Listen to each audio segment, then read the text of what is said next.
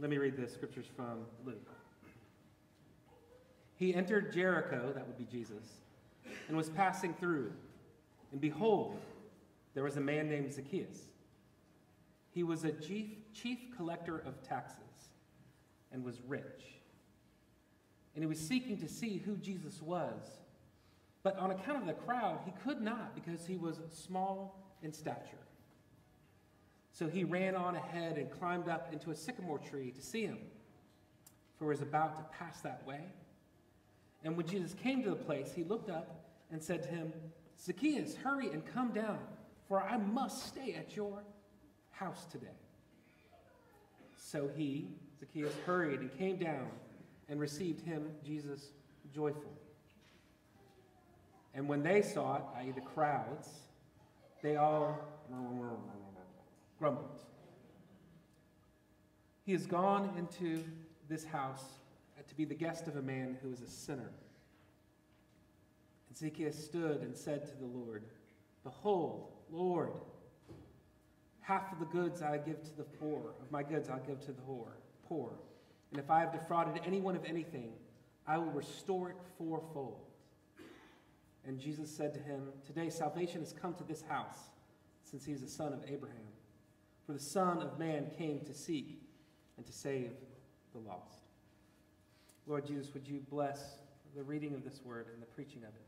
We pray in your name. Amen. So Jesus was passing through Jericho, which was a bustling city, a crossroads of commerce, a great place for the tax base. It's a 9-hour walk from Jerusalem.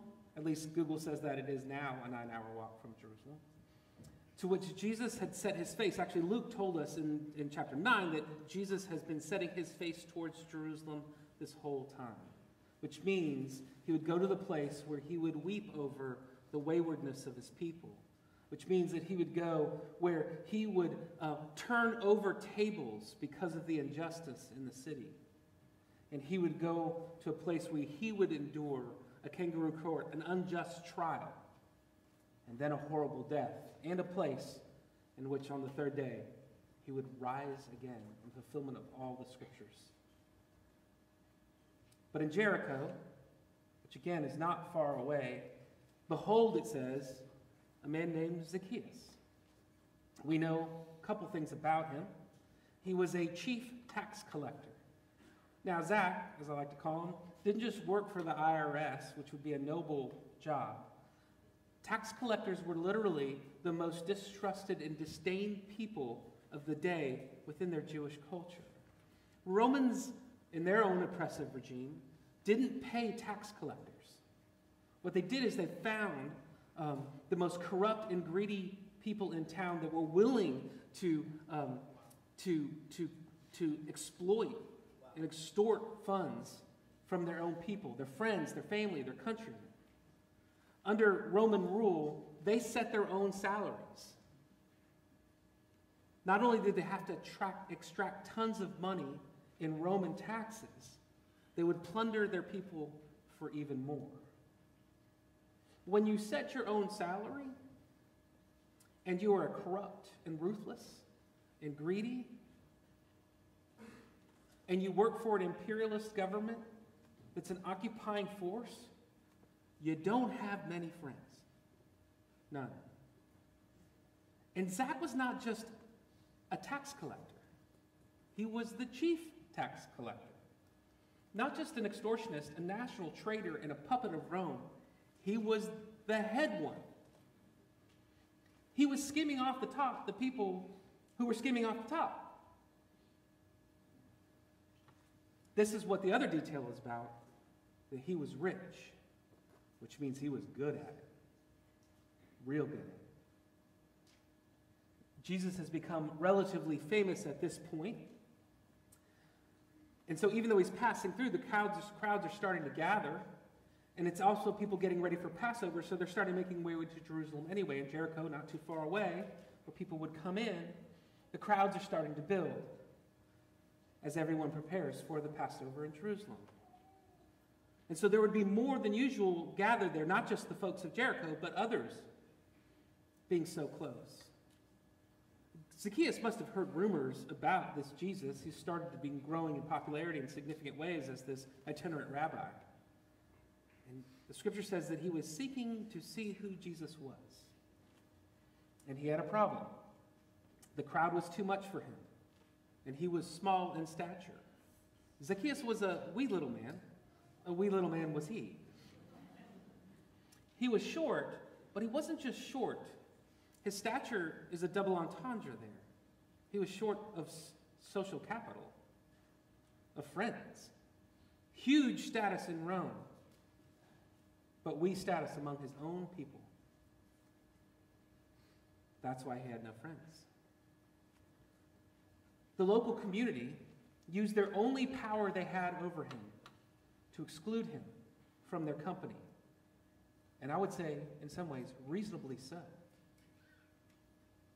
No one was going to let this cheater cut in line so that he could see Jesus. And so he climbed that sycamore tree for the Lord he wanted to see.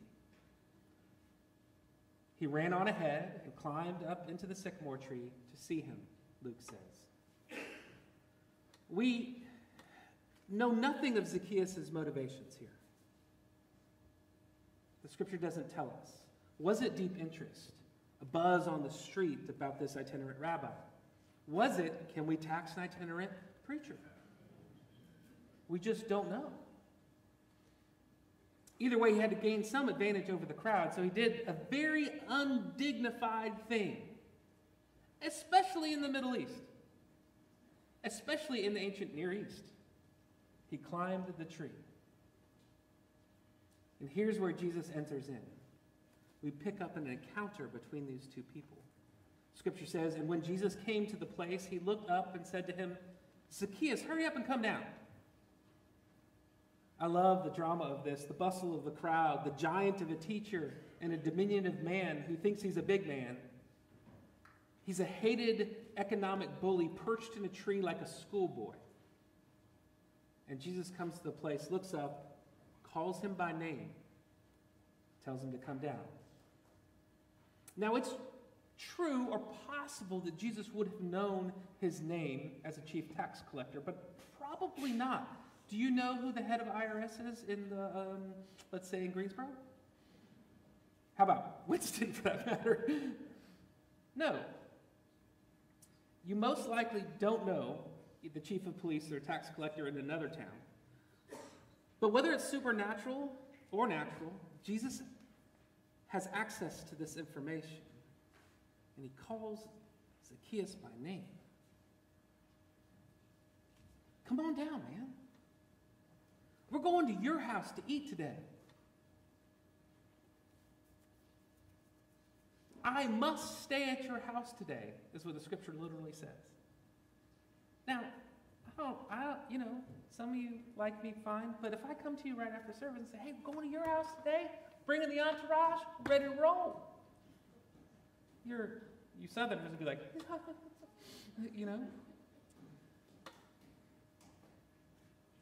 Don't worry, we're just going to follow you home. We'll be fine. Now, that wouldn't have just been shocking. I can't explain to you the level of, status and stature that was tied in Jesus' day to what hospitality looked like, what it meant, what was at stake, the shame of not being able to provide, the glory of being able to provide incredibly with no notice. But it's more than that, because socially speaking, Zacchaeus could not have asked Jesus for the space. He was despised and wicked man. And he really was. The only thing I don't like about that story, Bible, is that he just seems lonely and mean, or kind of mean but kind of lonely, and you have too much sympathy for him. No one reading this original text would have any sympathy for Zacchaeus whatsoever. That Zach was a sinner in the first degree, a betrayer of his own people. And he was lonely, and for good reason.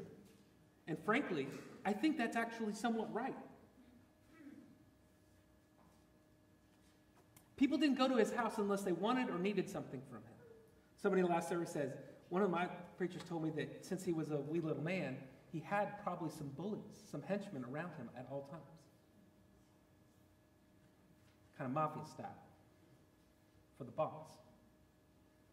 But Jesus invites himself and says, hurry up. I mean, come down. I'm going to spend the day with you. We're going to watch the game. It was Super Bowl Sunday, by the way. The reactions. The scripture says that he hurried down and received Jesus joyfully. It's a summary statement. A statement about Zacchaeus' welcome of Jesus. I can't imagine another religious leader in Jesus' day that would have given Zacchaeus the time of day. Pharisees hated tax collectors. But Rabbi Jesus created space for him, and in the irony of it all, actually created space for Zacchaeus in Zacchaeus' own space. This man with no friends, and rightly so, is going to dinner with him and created the space to do it. But that you hear that was not the only reaction. There were the murmurs. They all grumbled, the crowd did. He's gone to be in the guest of a man who is a sinner. Jesus was breaking eating patterns for sure. As everyone grumbles, Jesus wasn't supposed to eat with this unclean man, this betrayer. He's breaking Jewish and cultural norms.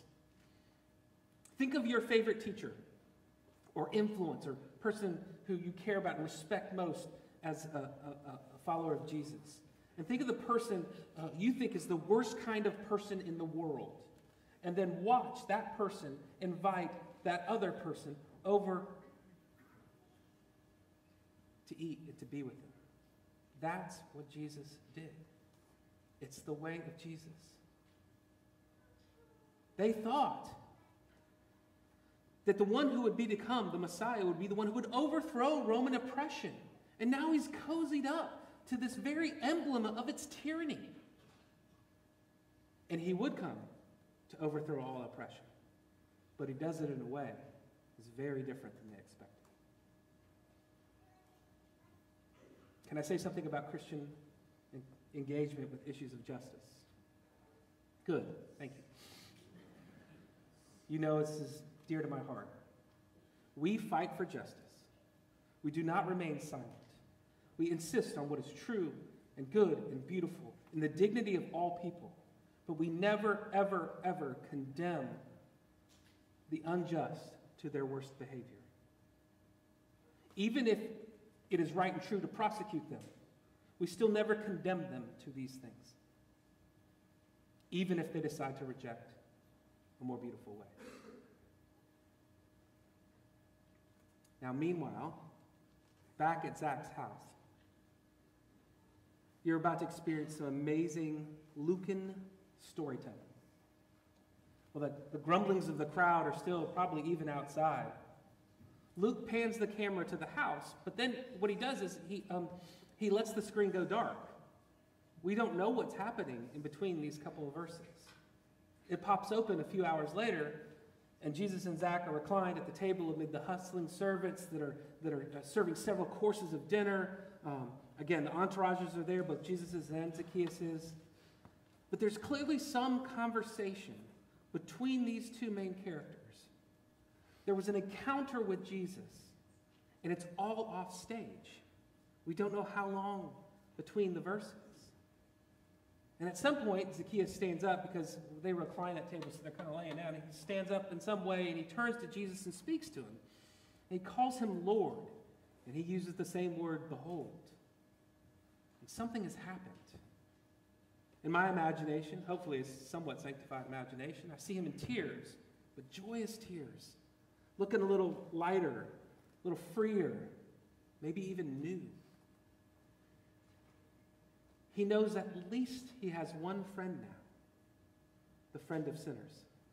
Amen. But again, all this happens off stage. All this happens while the camera pans and the scene changes. Something has happened that is hidden to us, except for the results of what happened in their conversation. Behold, Lord, Zacchaeus says, half of my goods I will give to the poor, and if I have defrauded anyone of anything, I will restore it fourfold. The little girl next to me said, 4 times? That's crazy talk. How does that happen? 2 things are happening here. First, the greedy and fraudulent trader is transformed into a generous giver. You might also just call him merciful. But he's also the chief corruption officer, and now he becomes the chief justice officer that is exacting that justice on his own self. Think about it. All your stuff, you liquidate it and give half to the poor. And then you do an analysis of all the ways. And there's no economic system that doesn't have ways of corruption alongside of it. And you look at that and you go, I'm going to repay here and here and here and here as best as I can. Now his were a little more obvious. But we actually have a person in our church who's done this. Went back and stole something from high school. And these shops got a check in the mail with the interest of what he stole in high school to give it back to them. And I'm sure the person that he stole from wasn't working there anymore. So how bizarre. That's what happened. Something happened beautifully there. Jerem Barr is one of my seminary professors and just an all-around great dude. Tells the story of his father-in-law, Mr. Buntsman. He was an incredibly generous man. He was a mid-sized farmer in California, not a particularly wealthy farmer. But one year he was actually audited by the IRS because he took so many tax reductions because of this generosity that they came after him. They thought he couldn't really give so much money away.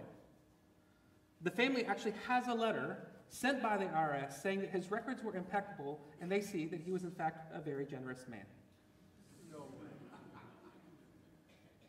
way. And I hope they kept this receipt too.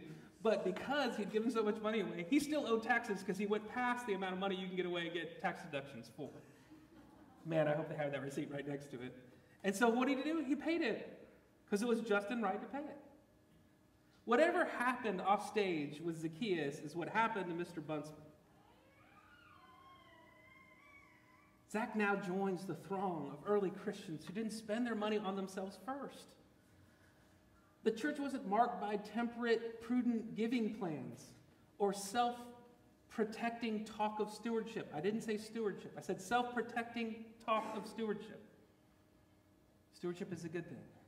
It was marked by an extravagant abandon after experiencing a time with Jesus that would play out toward God and neighbor. The other thing that happens, and this is really beautiful, the fraudulent man acknowledges his crimes without excuse. He repents and then restores what he's wrongly taken. You might say he is becoming just. In the Old Testament, if you accidentally took something, you just had to pay it back. If you stole something or lost something and of someone else's and repented, told on yourself, then you'd pay it back plus 20%. If you stole something and got caught and had to be confronted about it, you paid back 4 times. So if you stole 4 sheep, you owed 16 sheep. It's just the economy of Israel at the time. And that's what Zacchaeus owns. That I knew it was wrong, and I did it, and now I will repair what I have stolen. I am now caught, but in the best way. He does not minimize his sin. He doesn't re-narrate it to go, oh my gosh, the Roman Empire, he doesn't do any of that stuff. He doesn't talk about the economy or its pressures. He doesn't blame his parents. No excuses, no posturing. He just owns what he's done. And he begins, I can't imagine that he could pay it all off. He went to the bank and just got all the money and then paid it off. Imagine he had to create a plan to figure out how to do this work of repair, to make amends, 4-fold. And they weren't just relational amends, but financial amends. And whoever his guys beat up to get the money. Maybe he had to call Dr. Luke to do some, slings and stuff.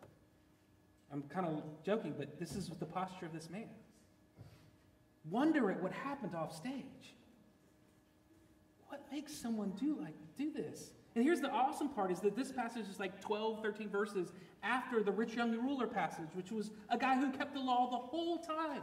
And Jesus said, be generous with the poor. And he goes, and walks away sad. And then just a few verses later, you have a guy who hasn't kept the law at all, but has the same kind of encounter with Jesus. And he's like, well, dang it.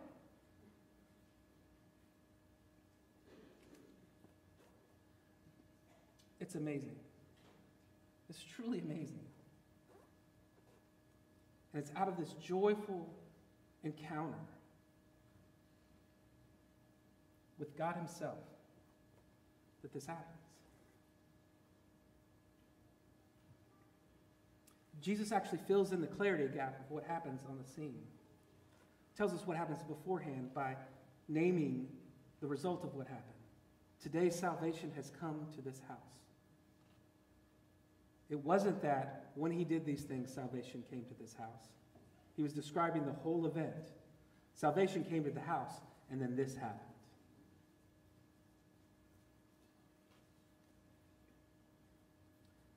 The salvation came to the house. And truly, this was a despicable human being. Became new. The grace of God always precedes transformation. We are transformed by God's grace into faithful servants of Paul. The order matters. And then Jesus gives this kind of little Old Testament mashup of Daniel and Ezekiel, and he says, for the Son of Man came to seek and to save the lost. And this is the most important thing, because now you see it, and the grace of God is exploding off the page. The whole passage wasn't about Zacchaeus trying to see Jesus, but Jesus seeking Zacchaeus. That's the point. Zach was trying to see, but he got it already seen and sought Zacchaeus through the quarters of time. Who knows how it worked? And he says, guess who's coming to dinner? Me, at your house. And when I'm through with you, you won't even know what you're doing or who you are. You'll be crazy with generosity. You'll be a madman for justice, even if it is exacted properly on you. Don't ever forget that Jesus was looking for you while you were in the sycamore tree. If you've been pondering the claims of Jesus, the likelihood that if you're seeking around, he's probably looking at you already. That Jesus himself is going to invite himself over for dinner. And it will change you. It'll hurt. It'll change you. But it'll be for your good. And there, off stage, you will experience what Mr. Buntsman and Zacchaeus experience. The very hospitality of God. It's okay, sweetie. His forgiveness and his freedom. That's what happened off stage. The gospel of Jesus, in the person of Jesus, shows the grace of God that liberates a truly awful human being towards goodness. He found a wayward son and would bring him home. And please hear, it was truly unjust. It was truly wrong. It had awful results of his sin. It should give us freedom to know that we live in the same economy of grace. That's what happened off stage. Conversion, regeneration, salvation, the gospel that makes you do crazy things. Only the grace of God could do what it did to Zacchaeus. It changes thieves into philanthropists, shoppers to sellers, savers to extravagant givers. It frees you up from trying to just not spend enough so you don't feel guilty. It frees you to admit where you've been wrong, or where you're working a wrong system and trying to rectify it. It's okay. It frees you from that. It's because you've received the unmerited kindness of God, and so now your gifts are unmerited kindness. You mimic or imitate the unmerited kindness of God. It's grace that can transform us into servants of all. And we don't have to piddle around with it anymore. We can give ourselves fully to it.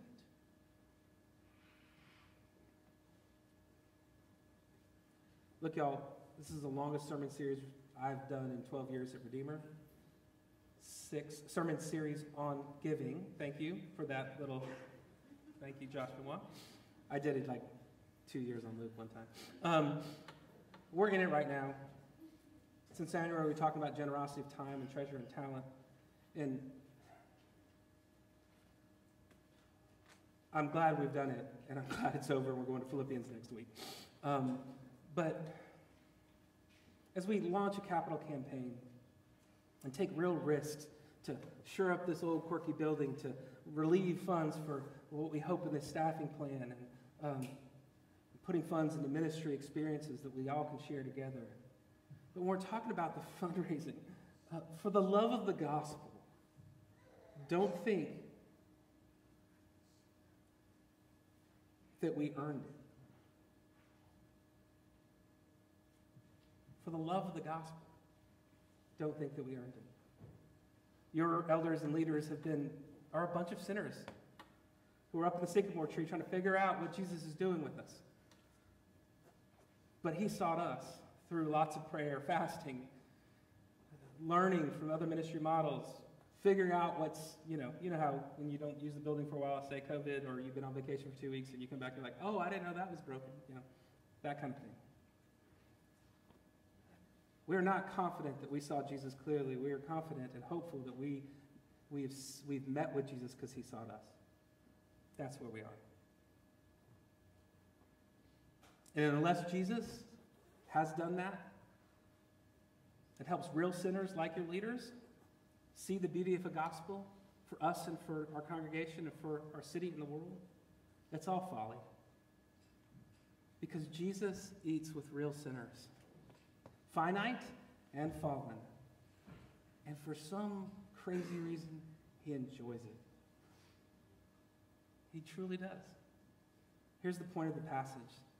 The gospel frees our hearts to admit we are sinners, like really bad sinners, and to befriend sinners, really bad sinners, and to open our tables and talents and treasures for other sinners like us.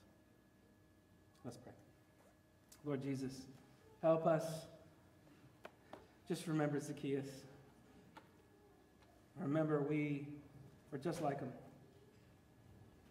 and that we would fight for justice in a way that includes welcome and grace, even if there are consequences, for those we love. And free us. Free us from our stuff.